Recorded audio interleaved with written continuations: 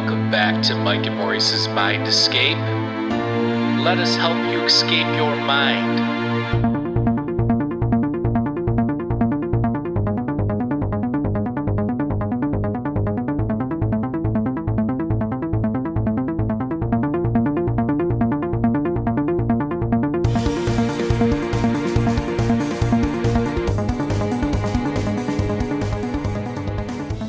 All right, folks, welcome back to Mike and Maurice's Mind Escape. We have episode number 203 today. We're going to be discussing traveling nobodies and psychedelic journeys with John Folak. John has a podcast and a series of books. I think it's a 5-part series, and you can check out the links down below, the video or the audio podcast. And before we get started, everybody head on over to Patreon at patreon.com/mindescapepodcast. For just $2 a month, you'll get exclusive guest episodes and segments. I just put a few up there from, with our recent guests. Douglas Kenyon, I put one up there, and Dr. Michael Masters. The Dr. Michael Masters one was actually one of my more favorite Patreon segments we did, because we kind of flipped the script and he interviewed us. So if you're a Patreon member, check that out. And if you're not, it's definitely worth checking out. So, and one more thing, head on over to indrasweb.org. It is live. This is the social media platform we created to connect open minds. So whether you want to hypothesize, theorize, speculate about all the topics we discuss, metaphysics and all those things, all those great topics, head on over there and sign up for an account. And without further ado, welcome on the show, John. Thank you very much for having me, guys. I appreciate it. No problem, of course. So why don't you give us a little bit of a background on what we can get into your books in a minute, but just how you got into this hero's journey, archetype stuff, and the psychedelic stuff and all that. Of course. I suppose what I did to start getting into all of this was just take my call to adventure in life. And this is essentially a part of the hero's journey, but this basically just initiates the journey. And at the time, I didn't really know what that meant. I didn't have this sort of framework to talk about these things. But what it looked like for me in my life was I was out of high school. I was just flowing with the sort of, I guess, unfulfilling plan at hand was just to attend junior college and get basic classes knocked out because I didn't know what to do. So it was sort of like a lack of plan. I was just going through motions. And I was frustrated. I was living in Chicago. That's where I was born and raised. So one terrible, bleak winter Chicago day, I just sunk into a meditation, basically.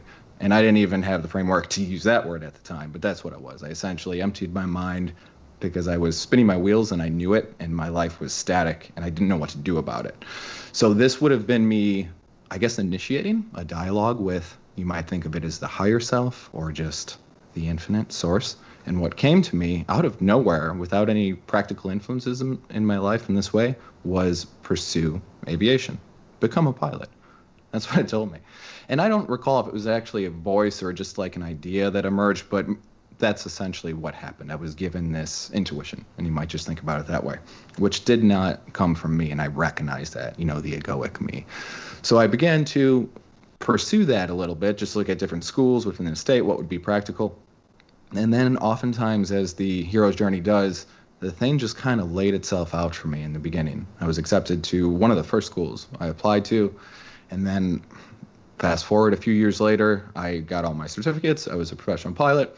And that ran me right into a really it was fulfilling for the time, but a job that basically just put me in the mainstream construct, if you will. I was just going through the job, and I was leading my life, and I guess I should have been good to go. And then I ended up meeting a girl, and fell in love and all of this, and things were seemingly good. However, then they blew up. And that was really what started to bring me to the psychedelics. I went through a heartbreak, and this was all because of the models and worldviews that I was bringing to the table. They were flawed, and they were eventually going to implode or explode, and they did. It was just a matter of time. So it culminated in that heartbreak for me, and that was probably one of the biggest catastrophes that began to wake me up. Of course, the cycle is infinite, right? The waking up cycle. So I would never say something like I've woken up or anything like that, but that really started me along the path of questioning, which brought me to the visionary plant medicine. Sounds very familiar. Now, when you were in, were you did you do commercial or private? What were you doing when you were flying? Yeah, at that point in time with that job, I was flying smaller airplanes, still single engine Cessnas, and I was mapping the cities of mostly the US, a little bit in Canada, and a little bit in Puerto Rico with a company that was contracted through Google actually at the time. So it was just like grid line work. We were just flying back and forth over these cities for Google Maps, essentially, is what the data was used for. So it was a really cush job, to put it lightly. We didn't work a ton. You basically needed to have sort of clear days. And I say that so as to bring up the point that I was comfortable in a way which didn't allow me to push into the unknown. It was almost like that cushy and comfortability of the position. It was false, in some sense. It was like a bubble, and I just found it. So it was like, ride it out as long as you can. And then eventually it ended up bursting through the heartbreak. And actually, eventually that job just ended up straight up dissolving. It went out of business. So I was forced out one way or the other. Right. Yeah. So let's talk a little bit about your books here. You wrote a 5-part, I mean, there's 5 different books. And, I read one of them. I haven't gotten through all of them yet, but I like what I've read so far. Were you always interested in writing, or is this something that you got into more recently? Or Thanks, man. And I wasn't historically, or it wasn't really a part of my process in life. It was really my first go with ayahuasca, the plant medicine, that ended up essentially telling me in a similar way to how I told you guys I was told to pursue being a pilot by the higher self. Ayahuasca seemed to give me a similar mission, and it was basically write all of this out and investigate the hero's journey. So quite literally, kind of advancing to that point in my storyline, I'd gone through this heartbreak. I had sought the mushroom to begin to heal. I eventually had numerous experiences with that on my own. And the mushroom, in my explorations, it showed me a representation of the infinite in one point, which was just the infinity symbol, the figure 8. Avoid the top of just space. It was blue, and it was showing me this, right? Because I had asked to see the all. It was curiosity that sort of pushed me to that point after initial healing. And I didn't know what to do with that lesson. It was almost as if the mushroom was sort of telling me, just behind closed eyes, I was by myself in the place I was living at. It was telling me, if you want to see, we'll show you.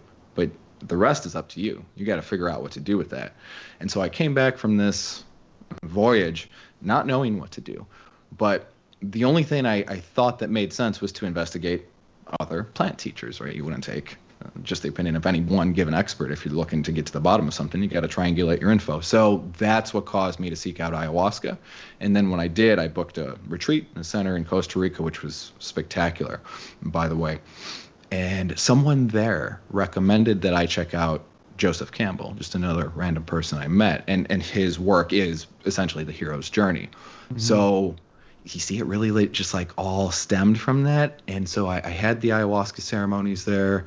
I was given a similar teaching, the infinite, but it was much more imbued with that eternal love. It had that component to it. And when I first had received the same sort of message from the mushroom, it was devoid of any kind of feeling. So this feeling of love, of like infinite bliss, all of these things that you hear about from people in this space, that was present. And it almost seemed like from that point on, it wasn't just the experience, but love sort of took the form of a evolutionary propulsive mechanism within my life. And to answer your question concisely, that's what forced me to write. And I use that word deliberately. It's almost like I couldn't not write. Like if you're seeking to open up as a channel for source and allow its information to flow through you, you got to get out of your own way. And so I did, and I began writing over the next year and a half. And the first book was Psychedelic Hero's Journey of a Traveling Nobody. It was essentially the story that brought me up to that point, which outlined the hero's journey and just my everyman character going through it.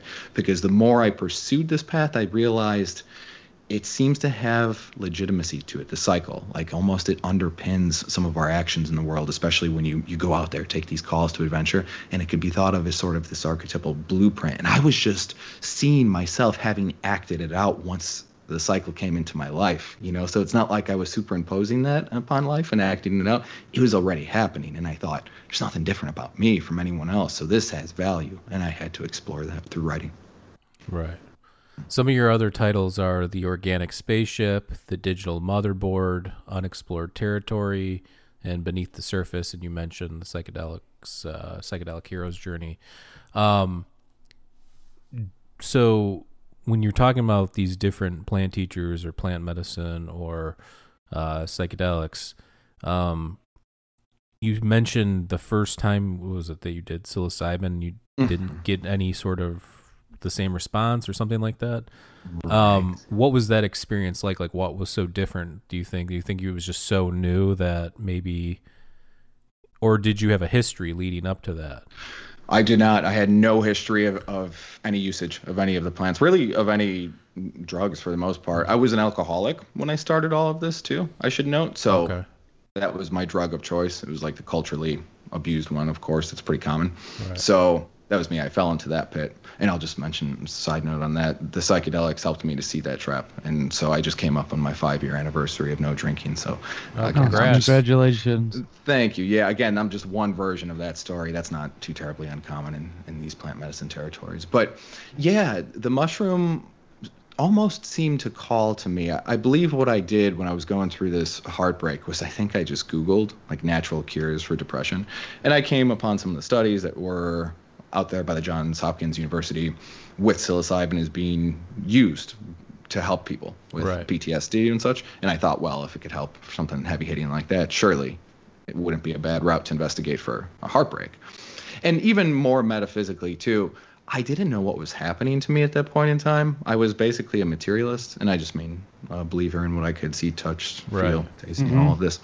So I didn't understand how it was that I couldn't eat, I couldn't sleep, I was in pain for, I mean, no joke, like a week. And I'm sure anyone out there, you guys know, if you've been in a legit heartbreak, that's kind of how it goes. Acutely, it really messes with your life cycle. But anyhow, after that, it was more diluted. It was just kind of like this depression. And so that's what allowed me to really begin to investigate the mushroom. And I did, as you said, the first couple times, it did not particularly deliver what I was looking for. I had read a lot about it and listened to a lot about it, and it did not give me a breakthrough experience. Now, of course, I dosed lightly the first time around, and then it was 3 consecutive days, basically. So the first day didn't really give me what I wanted, nor did the second. By the time I ran into the 3rd day of usage, I did get a breakthrough experience, and I felt as though that experience held the power of sort of healing. And without diving too much into all of it, I began to see through my direct experience the legitimacy of the healing power of these plants. And so I would honestly say from there, it began to be more curiosity, you know what I mean, that caused me to explore these spaces. But that's still like furthering the journey of purpose and fulfillment. And eventually that just built up, even with the mushroom, into more and more intense experiences, which then led me to ayahuasca and what I previously talked to you guys about, which then started the whole writer's journey. So you see, it's just like this constant cycle of development, essentially. Yeah. What kind of doses were you taking with the psilocybin? The first time around was about 1 dried gram, so not much at all. Especially when you haven't used it before to break through. That's what I now refer to as sort of like a Zen enlightenment dose. Just in my experience, helps you appreciate everything. If I am to trip with someone, I sort of recommend that for the first time around. Keep things calm enough. So 1 gram the first day. The second day, I about doubled it. So 2-ish. And then the 3rd day, I basically doubled that. So I was getting close to the 5-gram heroic dose, essentially. That's how it looked. Yeah, the interesting thing is I've done it. We've talked about it, trip reports. I'm not going to tell again how many times, but I've done it a lot of times, probably close to a couple hundred if I had to put a number on it. And I can honestly say that I don't think I've ever had success taking them 2 days in a row. And I haven't done it in a long time, but in my early 20s, we used to just, do it and not really have reverence for it and just, I've got and then take it a couple days in a row. And I've never, after you have that experience for like a day or two, or like that first time, the second day you take them in a row or whatever, it doesn't really have the same effect. So it's kind of, But you said you took more, so that's kind of interesting. I don't know if I've ever heard of somebody doing that where it's 1, then 2, and then 4, and then having that. Did you feel like those 3 days that you were kind of in a different realm in terms of like there's no, because like when you come down, obviously it's, even if you took like 1 gram, you said, or whatever, that come down is still, you're still going to feel, you'll probably feel a lot better, than taking a very high dose, but there's still a come down, and then the 2 grams. And then, but what I'm saying is, did you feel like there was some sort of like weirdness those 3 days? Like you didn't feel like yourself? Not particularly, although what you're saying can definitely be true, especially in the beginning. I've noticed if you explore these things. Nowadays, I don't find as much of that come down as being kind of what you described, oddly, and I'm not exactly certain why. But anyway, to the point there, I didn't really feel much of the effects from the first 2 days. I mean, I was definitely in an other sort of space. I remember the second time around, I was in a bar, and I remember watching people, and I knew that everyone was sort of acting, including myself. We were just acting out these roles, right? So you do start to step into that observer space. But what I'm basically getting at with that is it just didn't deliver what I had read about.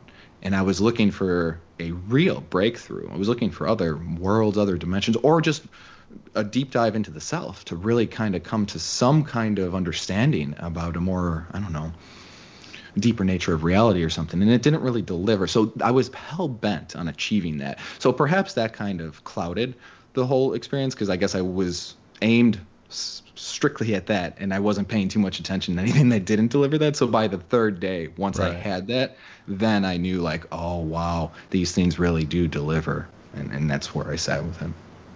Yeah, I guess what I'm trying to say is that when you do I've never had, like I said, locks. So I guess for me, the most successful I've ever been is if going long periods of time, in between, and then taking like 3, 4, 5, 6, something like that, and then really exploring. But if you it's interesting though the way you did it, and like, did you feel the 3rd day, was it intense? Like having done it now more times after that, did it feel as intense, or did you feel like because you had done it 3 days in a row that maybe it was a little bit diminished, and if you would have spaced it out, there would have been more of a breakthrough? Intense. Just to concisely answer you. Yeah, it was fully there. I remember the feeling as I was walking around my yard of thinking and feeling, obviously, wow, this is really working. This is what I had read about. Right. This is what people are talking about, and this is what it is. This is the mystical experience. And obviously you're addressing like a really legit point. Yeah, the body does develop resistance essentially to psilocybin. I think LSD is similar as well when you're consecutively using it back to back like that. Mm-hmm. But I mean, hey, let's get real. If you just keep up in the dose, you could get yourself where you need to be. Right.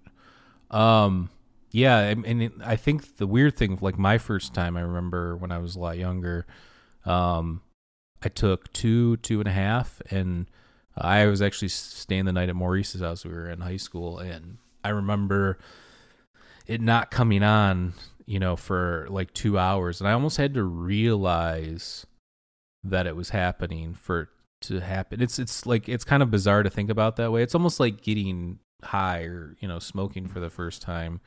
Kind of like, even though you do it, you almost have to like realize that it's happening in a certain way. And then once you're like, oh, this is what's going on, you do start to like understand and you're aware of these different feelings and emotions and also visuals too. So, yeah, I just remember that. Did you feel that at all? Like this, mm-hmm. Not just that you were having this experience, but that you became aware of it within it. Like it wasn't something like, yeah, it takes hold in your body, but you almost have to like accept it, if you will. Yeah. If that isn't a lesson in and of itself too, right? What you just said is true. You sort of have to notice what? How to notice It's like sort of a thing. Right. That's one of the first things that I do notice in myself when a psychedelic is taking hold. It's just that I begin to see things and pay attention in a way that it isn't too terribly odd, but it wouldn't normally exist. Right. Just sober. Yeah. So for sure, I did. In reflection, I experienced that the first 2 days 100%. I think a funnier and more clear example of that was when I tripped with my father at one point. And he had never messed with any of the psychedelics. So I had been on my journey for a matter of years at this point. And he knew what it was all about from me, that is, Right. but without his direct experience. Yeah. And we have a really good relationship. And of course, he loves and trusts me, and I am. So I said, Dad, look, this, if you want, this is a cool thing to do in order to explore the mind and see the world and all of this. And he said, okay, let's give it a try. So we dosed with that light amount on a Memorial Day weekend years ago in Chicago. And beautiful day, and we were hanging out in my yard, and he actually drank a smoothie with it, which I recommended that he didn't do. I was on an empty stomach. Yeah. I'm like, nah, Dad, you probably don't need that, but he wanted them. Okay, whatever. So we're about an hour in, and of course I start to feel it. I know what's going on. And he begins to ask me, he said, is it working? And I said, yeah, it's working. It's working for me. I'm noticing it. But this goes to the point you were making. I think it certainly was. And I had some very clear evidence that it was for him. And this was just based upon what he was doing in the world. So, for example, he was telling me that the trees look like big broccoli and that they looked as though they were breathing. And when they swayed, he's like, it's almost like a sea anemone. So I said, Dad, look, saying things like this is a direct indication that it is, in fact, working for yourself. But again, that speaks to the point you're making. You almost are just sort of like flowing with it and might not necessarily notice at first. But when you have maybe someone else with you, like me, that role I played for him, I think he was then able to see, oh, yeah, I guess I am viewing the world a little bit differently. So that's a very valid point to make. Yeah, it is weird. When you were talking with him or having that experience, did that make your relationship better in a different way, or was there anything that came out of that maybe you weren't expecting? Mm-hmm. Not that one with him. That one was just pretty cool, all in all, because it was a light dose. And it was kind of funny, just on that experience, we had our neighbor come out, who my family's very close with, so it was no problem. Right. But he came out in the yard and hung out with us while we were high. So, and he didn't know we weren't going to address it. How are we going to bring this up? But I think he knew something was up, our neighbor, because I was just walking around looking at things and wasn't trying to appear overly odd, but I wasn't too concerned with like keeping a lid on it either. So anyhow, that was a more entertaining part. Probably of that when story. do these people get so into their yard? Yeah. This guy loves nature. I think my neighbor said to me at one point something like, John, you walk much? Because I was like walking around and paying attention to my steps and all of this. But the second time around I tripped with my father, which was the last time, there were only 2 times, it was a very different experience. It was environmentally different. It was November in Chicago, so it was quite cold, and it was a really cold day. And we went outside. We basically repeated, but the conditions were so much worse. So that probably jaded the experience a little bit. But then, too, I recommended that we about double the dose, the same kind of protocol that I went through. And I just told my dad, look, if you want to explore a thing a little bit more, I do recommend that. That's what I did for myself, and we're in safe territory with one another, so why don't you try? And he was down. So we took about 2.5 grams each. And we sat by this fire outside, froze for 3 hours. My dad's a Chicago firefighter, retired. So he had his old fire coat on and everything, and he's huddled over the fire. Like, that's how blistering cold it was. But anyhow, what really ended up coming from this experience for me was the idea that you really can't be shouting this psychedelic message from the rooftops, or perhaps you can, but it really is only for those who feel and hear that call themselves. So what I'm saying is, with this experience, my dad didn't himself. He was doing it for me, more or less. And of course, a little curiosity, I'm sure, but he was more or less doing it for me. And what I noticed as we were tripping is he just didn't want to face himself. He didn't want to deal with what the mushroom was bringing up, which was okay. We ended up talking to each other. It was very calm. It was, I think, to what you were saying too, something that did strengthen a bond between us. But if there was any overarching lesson for me, it was, look, these things are tools to those who potentially want to use them to understand more. But if that doesn't exist, you're giving a tool to someone who's not interested in using it. It's just not going to work. It might even do more damage. Yeah. Yeah, I mean, they are powerful tools. And look, I mean, I've changed my point of view on these psychoactive compounds over the last probably 4 years in a big way. You know, we're musicians. We come from the school of Grateful Dead, Fish, all that kind of stuff. So we're very into, you know, the jam scene and everything. So growing up, that's kind of how we got introduced to these compounds, and like it's part of that culture. Yeah, it was more of a party. Yeah, so it wasn't even party. It's just like integrating it in with music, live music and live experiences and stuff like that. So, but as I got older, I just started to realize, oh, you can meditate in darkness and come out with a lot of great insights, or find out a lot about yourself that maybe you can't see normally in day-to-day consciousness, or put yourself in other people's shoes and look at, you know, the way you spoke to them or the way you interacted with this person and look at it from their point of view. You know, there's a lot of benefits to these things that are just not normally thought about when you know, like you're talking about like the party scene or, you know, a show or something like that. So, yeah, I mean, I think that you have to approach it that way if you want to get something out of it that's more than just a fun experience. You know, like if you're looking to, you know, if you've got depression or you've got anxieties or you've been dealing with some sort of trauma or an emotional, you know, experience or something like that, you have to approach it with the proper reverence. And I think that that's why a lot of these ancient and indigenous cultures have been so successful with these for so long, is because they treat it that way. So I think that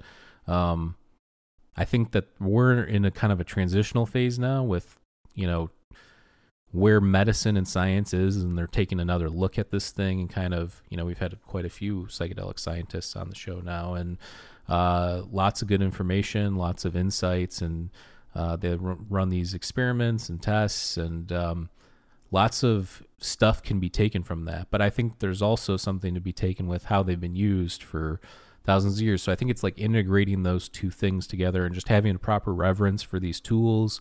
And yeah, I like your outlook, and I like the way you approach them in terms of this calling or this thing. And it's not they're not for everybody. You know, that's why they're trying to create these compounds that don't have the psychedelic component in it. You know, like they want people to be healed by some of the other alkaloids, but they don't necessarily, some people might not be into the psychedelic component of it. So, I mean, that's the way I look at it too. It's like all these topics, some of it's esoteric. You know, I think esoteric is esoteric for a reason. It's not that it's just some secret knowledge that's been kept away from the public. It's like almost like you have to be a seeker to find it. So, yeah. So, but I do like, you know, the aspect of your books, you know, the hero's journey and taking this call to action. And do you think that when you took the call that you were anticipating where you would be now, or where you think you're on the verge of going? Absolutely not. And I think that's required to be said, really, when it comes to this.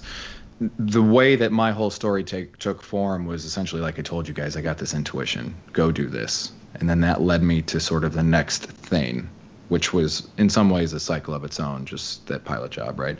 And then that brought me to like the next big wake up. I told you, the breakup, which brought me to the psychedelics, which brought me to writing. So what I'm really trying to say there with that outline is, no, I had no idea where this journey would take me. But when I was way back there, 18 years old, Chicago, being really unfulfilled with my life, and some intuition said, go do this, who was I to say otherwise? And I think the call to adventure has that quality to it. This is something that comes to you and says, go do this. And you just do. Why? I don't know. I mean, I don't fully understand that. I think it is the call of the higher self, or of source self, which is the call to develop in the world. And you don't know where that's going to go. Why would you ever do it then? Why would you leap off the cliff like the fool does in tarot? Well, I suppose there's a kind of underlining faith in the benevolence of this process. If we are, let's just say, to put it kind of cheesy, if we are children of Source, it seems like Source cares about us. And if there's a narrative structure to this thing, which the heroic journey seems like it is, then you almost get like rewarded through synchronicities through other intuitions, through feelings, through meeting the right people at the right time that further your developmental journey, and through finding meaning, purpose, and fulfillment in the process that you simply would not have any way of knowing or understanding prior to taking that call. So that's why you do it. It's almost like there are parts of you that know that in some way, and it's all wrapped up into that intuition. And of course, your conscious mind is unaware of it, but this is why you would act that thing out. It is a type of faith. Yeah. Yeah, that's for sure interesting. I mean, I definitely big fan. I've read obviously Joseph Campbell and Carl Jung, and all the archetypes. And the weird thing is we have archetypes. You could go on this hero's journey without psychedelics too, and just go through a life, and go. You have your calling, and you go through the different stages and steps. But then you look at it from like the psychedelic lens, and it has its own set of archetypes and ups and downs and stuff too. So do you see it as more complex like that, or do you think that you can kind of integrate those two and come up with its own set of archetypes and stages and stuff? Yeah, it's a really good question. I think my life path has been exactly what you just said. It's integrating the two, which is simply the heroic cycle, which, as you highlighted there, doesn't have anything to do with the psychedelics. That's just totally outside of it. And then my path has been the visionary plant medicine, which has led me to that. So it's been an integration of the two, basically. And then, of course, living that out in the world so that I directly understand and experience these things myself. It's not secondary knowledge. It's through living, and like I was telling you guys, then seeing, oh, wow, this is what I've been doing anyway. And it kind of fits with elements of the cycle. Now, I just want to say, too, really quick on this, it might seem odd that I'm not necessarily someone who shouts about the psychedelics that much, because all of my books have been written on them, and I have led a life path that is essentially using them as supernatural aids within the journey, which is just a mentor, a teacher. That's what that part of the heroic journey represents. But more of my message has to do with the heroic journey. And that is very simple. I think this applies to all of us, and I'm fairly convinced it's accurate. It is that we are a representation of infinite intelligence. We are the fool. We are evolving in this cycle that seems like the heroic cycle, which is life. We take that call to adventure, the call to development. It's ultimately aimed at something like the treasure, which is highest and best personal use for us in the world. And I would define that as the thing that you can do in the world, which is the most fulfilling and meaningful for yourself, takes care of that animalistic, selfish part of it, simultaneously being the best way you could exist for your fellow man within the collective. I am convinced that's real. That's a real abstract pathway within the matrix of life. And that's something like the treasure, which applies to everyone. And now, having found that treasure, if you do, or something that you think is pretty darn close to it, the task at hand is to take it and to return it home. So what does that mean? It means basic integration for yourself. And this might be through your discipline with your art, or your whatever your deal is, whatever your highest and best use treasure is. But the idea behind bringing it home is just that, is to bring it to the collective. And you might think about this just in a way that you think about, say, an artist that you love, a musician maybe, and they really put their everything into their work, right? You could feel it. I mean, when you hear a song, it's not as though you like it because you like this lyric or the other. I mean, of course, it might have meaning, but you really have this sensation of what the art is communicating to you through the vibes, through the song. And that comes through based upon the artist's commitment to their discipline, and they're bringing this sort of like transcendent essence into the real world in this integral process, and then giving it as a gift to their other selves, their fellow man. It's like source communicating with itself about itself through our individual representations of itself. And so that is bringing your treasure back home. And I think that applies across the board to each and every one of us. It's just one hell of a task to figure out how to go about it. But if there's any kind of strategy or blueprint, it really seems like that formula or the heroic cycle helps us to understand this blueprint. Yeah, you mentioned before you were kind of like a materialist, or just whatever you could see, touch, the five senses. Where do you stand now? Do you believe that there's more than meets the eye, or there's more to life? There's different realms out there that we just can't see or touch, or where do you stand now with all that? I think when you seriously explore the psychedelics, you very quickly discard materialism because it just doesn't hold up anymore with your direct experience. So I went through a process of that, of course, saying what I thought was only in existence is actually not. There are clearly other things going on behind the curtain, behind the material veil. So that's what the psychedelics initially offered me. Through my process of pursuing them and questioning them and then taking the lessons and living a life based upon that in order to grow and develop, I think that it is now something like a big, intelligent mirror.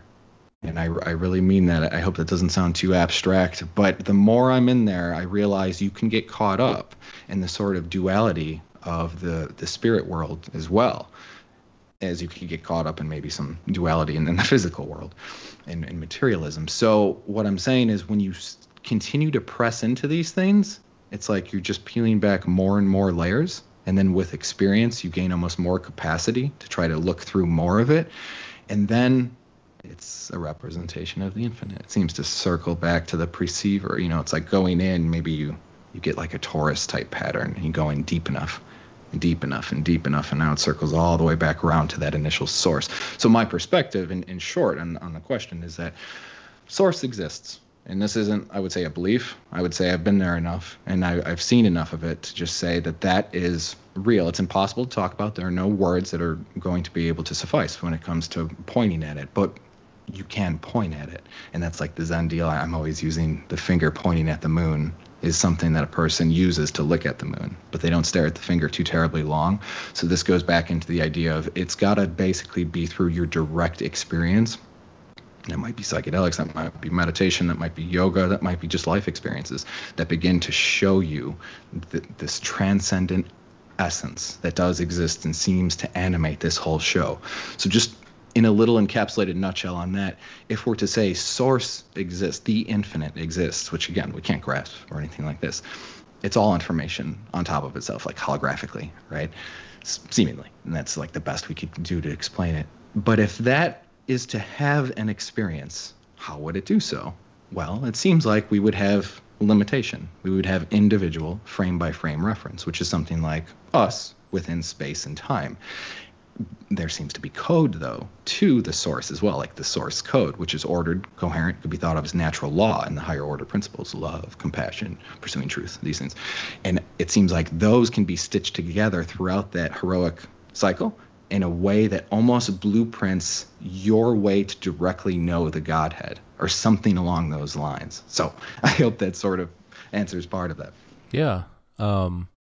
And to be honest with you, I mean, when we started this podcast, I had more of like a dualistic perspective on all this, like you mentioned, like the universe and mind and body and all that kind of stuff. But I think I've kind of changed a lot in the sense that now I believe everything's one, like more non-dualistic, more ancient Veda style thinking. But I will say that by saying that, I think that there's so much that's undiscovered or unknown that it might as well just be something completely different or foreign, if that makes sense. Mm-hmm. So I think that that's where people get those ideas. I don't think that it's, philosophy, I think,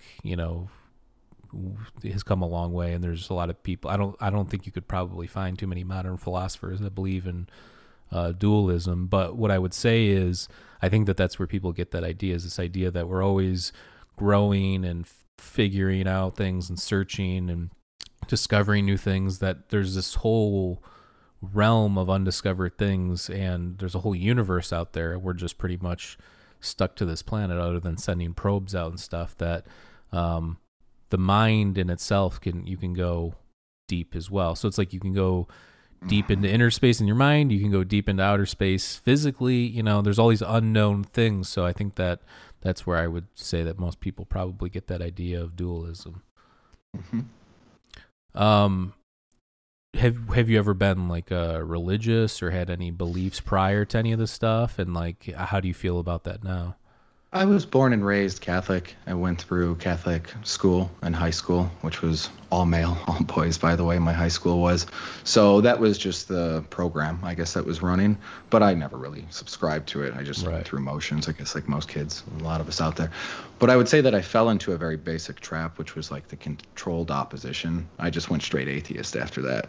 Yeah. Mhm. So that's, I think, pretty common, too. So in my early 20s, late teens, early 20s, that's what I was rocking as a worldview, and all what fed into that isn't so surprising, right? It is the materialism too, and it was the alcoholism, and that's what I was kind of telling you guys. It all culminated in that heartbreak, which was necessary to show me you're just wrong about almost everything that you think is correct. Yeah, so that was destined to blow up.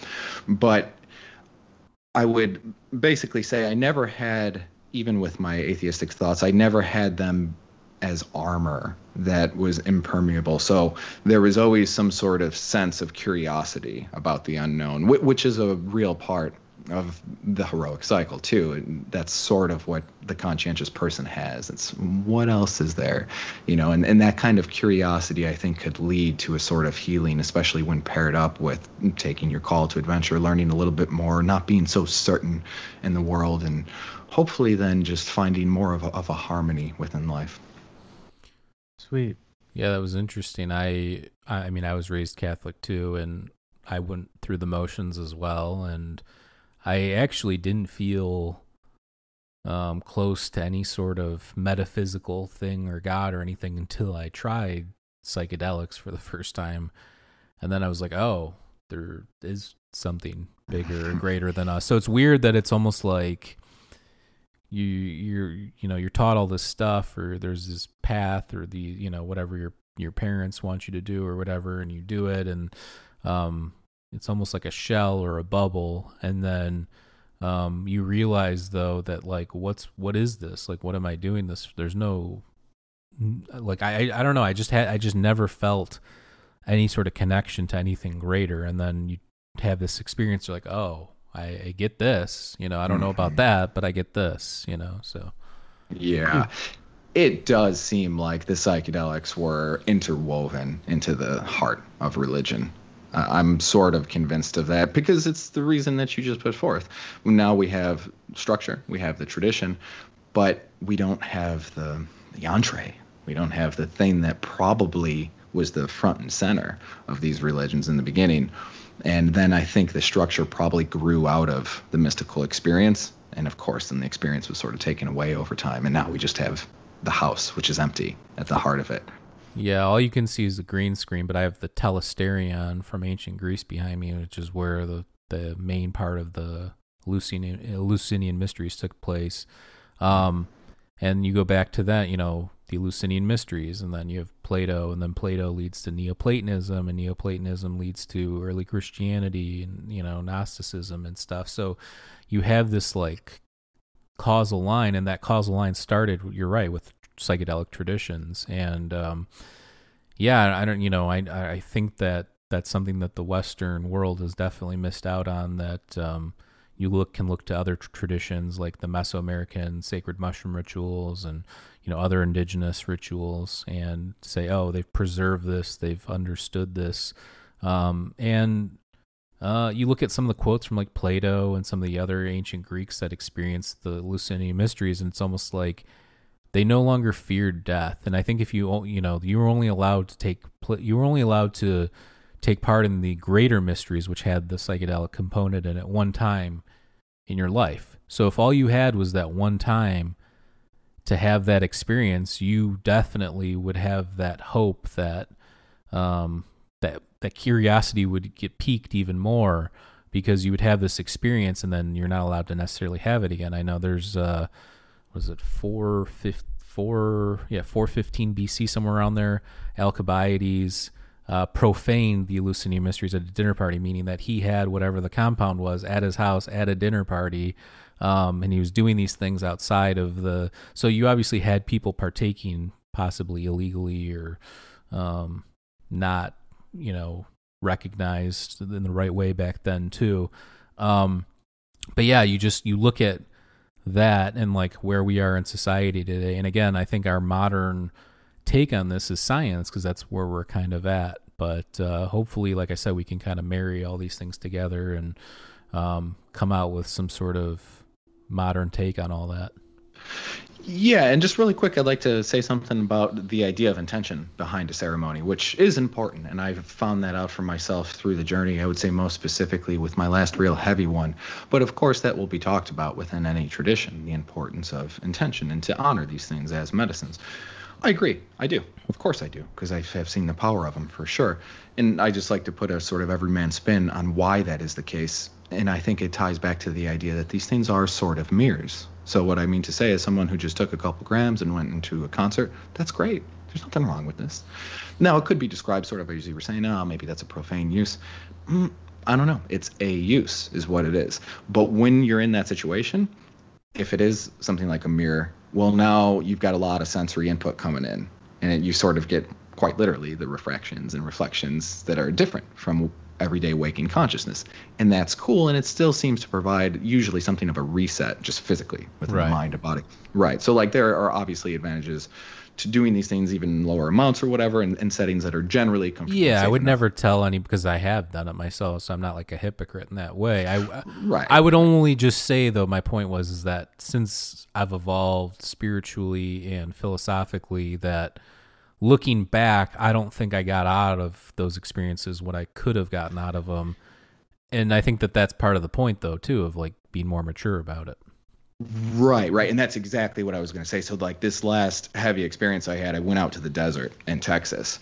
And for the most part, just so you guys have some idea, I do kind of use the mushroom alone and intentionally. But I mean, sometimes it calls for social use too. So that's just to say there are different uses for these things.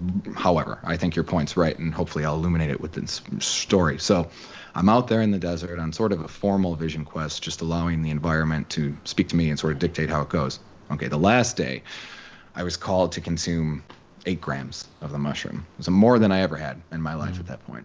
And I was coming to this entire quest with the intention of merging with Source. Like I was telling you guys, I've known that to be in existence, but I just wanted to directly become it and then carry out sort of its lesson afterward. And I think you'll see at the end of the story how I'm doing that now. But so anyway, so I'm there and I set my intention, I focus it, and I quite literally see this as being your intention, as being like your thumbprint, your unique fingerprint upon the grid work of reality. If you think about like the lattice that you see in some of these space documentaries, where you got like the sun and earth and warping space and time. Yeah. So boom, you're setting your intention on it. And in that way, with that visual, it sort of has like a gravitational effect, which will draw to you the information that is in response to that intention. Now, in short, I want to say that I don't think this has anything to do with what you think is going to come out of it, because we're just too limited. We have a limited amount of information, and therefore we cannot forecast, especially in these other spaces.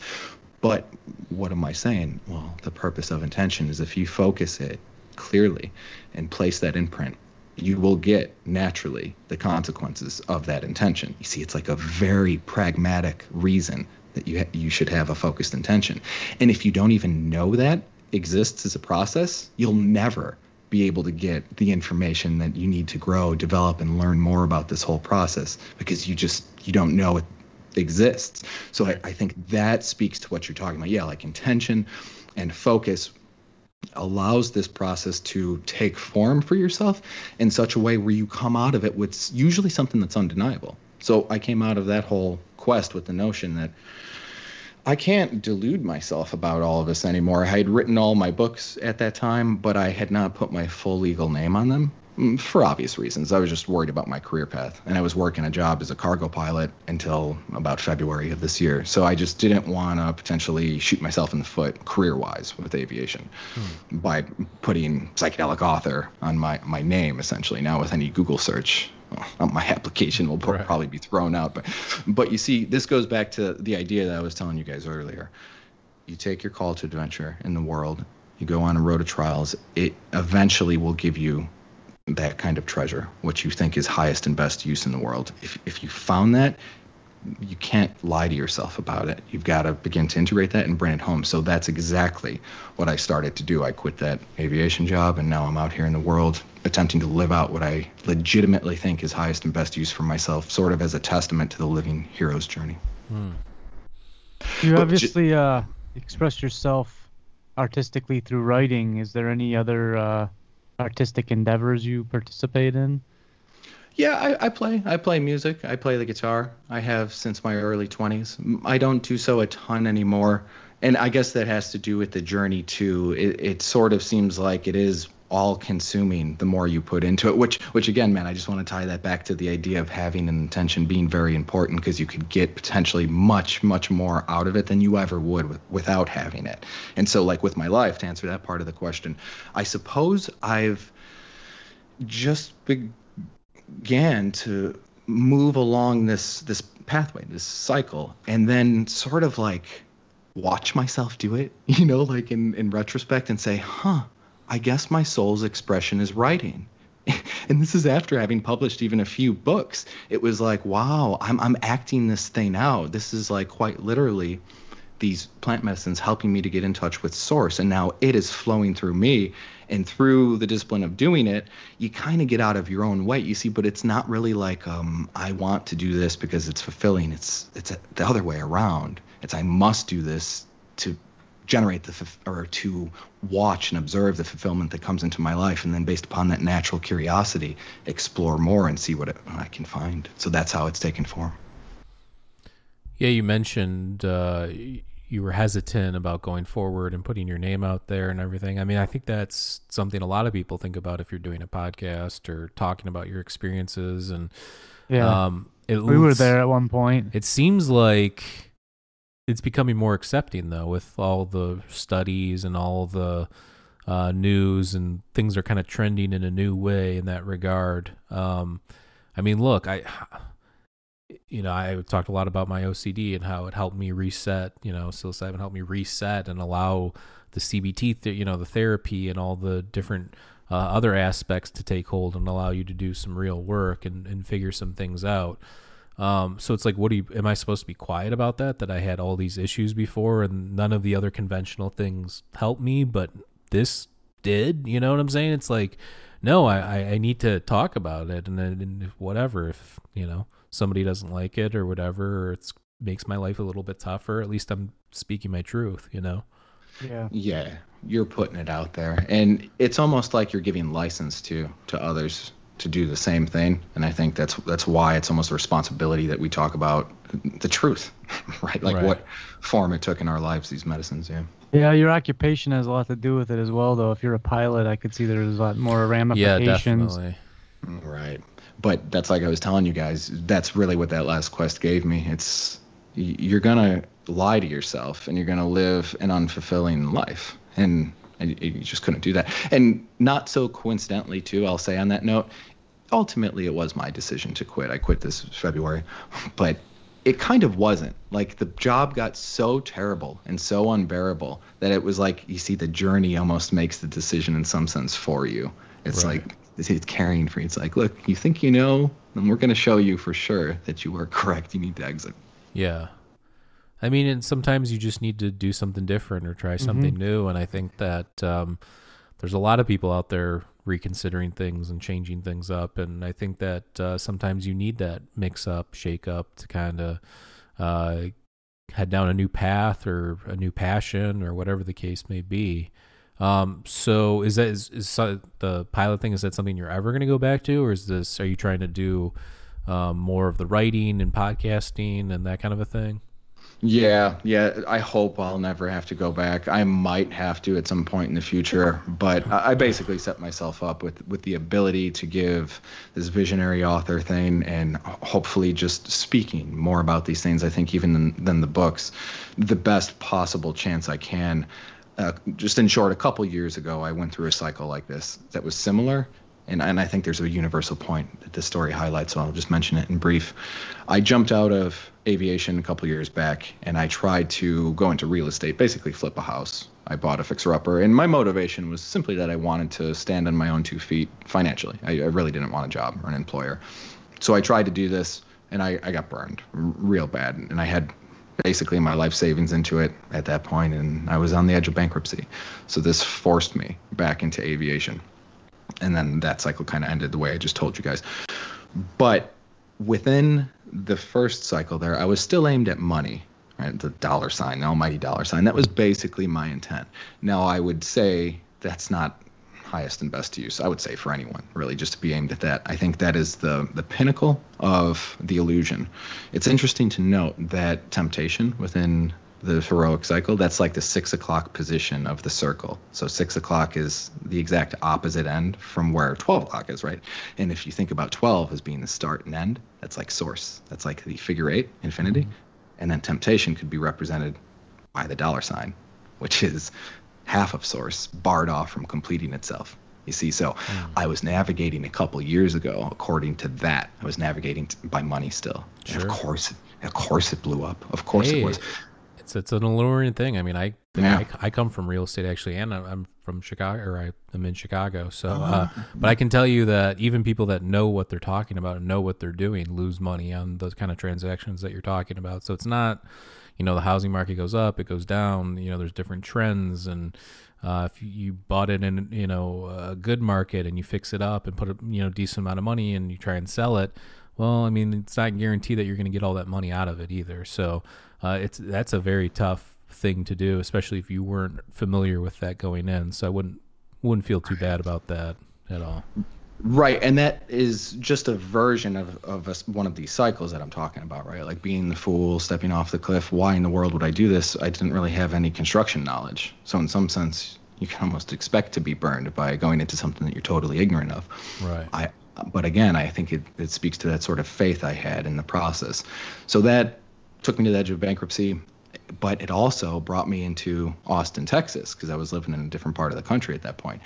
And living here, I just see that it was necessary for me to get here for my evolutionary path of development, which is now giving me, again, meaning and fulfillment that I couldn't even have imagined living where I previously was, psychologically and physically within the country. So you see, it develops your pathway in the journey so that you find more meaning. And it seems like over time that just continues to grow. And to wrap that right into where I'm at now with all of this, now I see that I don't give a rat's ass about temptation, about that dollar sign anymore. I don't. And personally, I mean it. I'm not trying to egoically flaunt that. I'm just saying that there's a reason why many of the ascended masters or the sort of profound prophets of world-renowned religions have forsaken being caught up within the illusion or money as it's physically represented. Why? Well, because it keeps you navigating in a certain way. Just for example, if I wanted to be aimed at money, I wouldn't be quitting a well-paying job and trying to make it as a visionary author. That doesn't make any sense at all. No one cares. So Why would you do that? What are you navigating according to? What I think is more real. Source. The infinite. Figure 8, the cycle.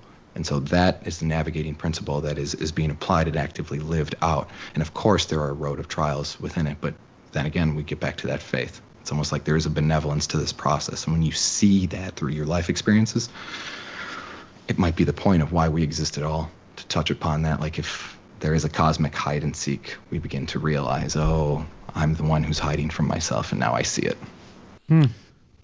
Yeah, I mean, I would go even further. I would just say things, the more things you have in general just weigh you down. I'm not saying don't work hard or don't have nice things if you want them or anything like that, but the more things you have, I just it's like the person with 4 hobbies, they're never going to become amazing. Let's say somebody plays the guitar, or they're a painter, or they're they might be a polymath and they can do all these things, but they'll never be truly amazing at one thing. And I've felt that in my own life. I feel like I can only do one thing well at a time. I've played music, I've recorded, I've gotten good at the guitar, I've done different things artistically in my life, but I feel like to really do something, you have to kind of put your focus and attention all on that one thing.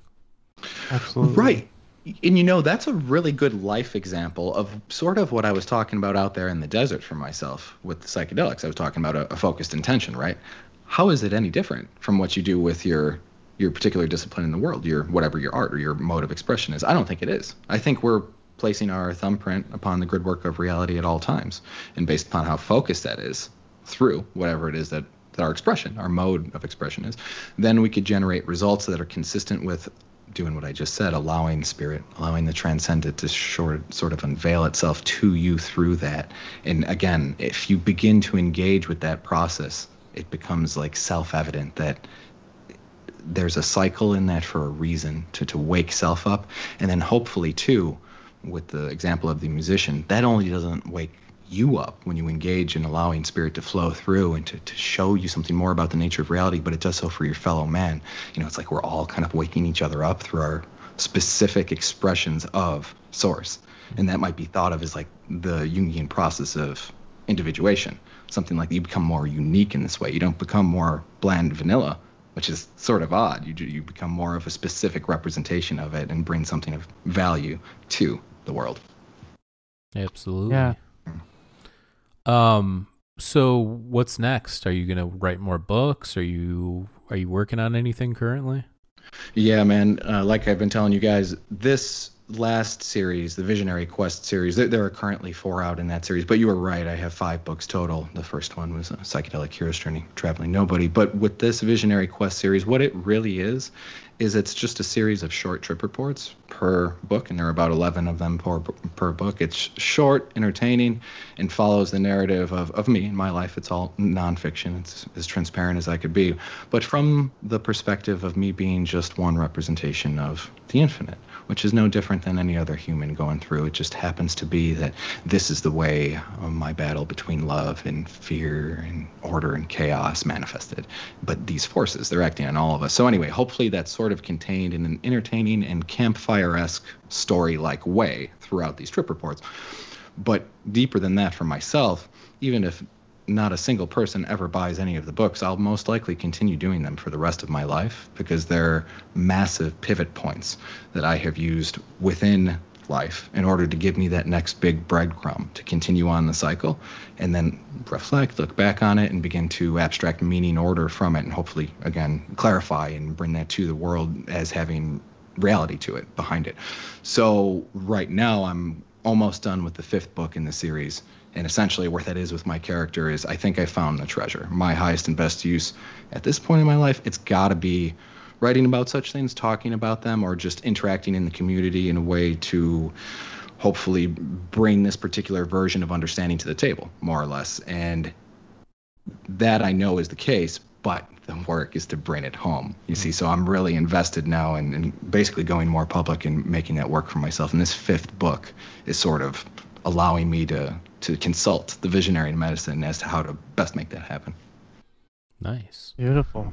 Well, do you want to do a Patreon segment? We can wrap it up here, and then if you have some time, we can do a Patreon.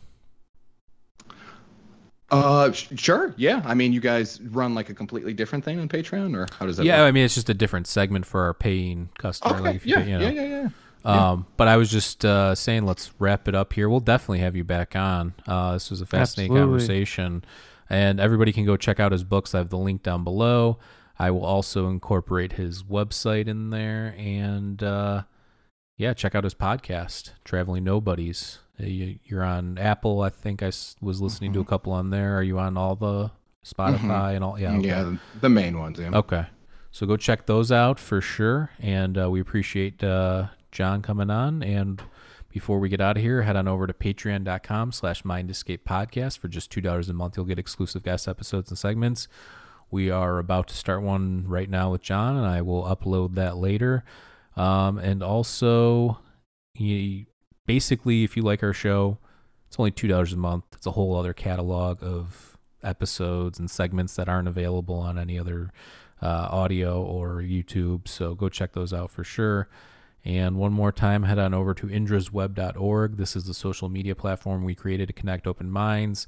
Whether you want to speculate, hypothesize, theorize on metaphysics and all the topics that we discuss on this podcast, head on over there and set up a profile. And thank you for your time, John. And like I said, we'll have you back on again in the future. And everybody stay tuned for the Patreon segment. And that's it. We love everybody. Stay safe out there, and we'll catch you next time. Peace. Peace.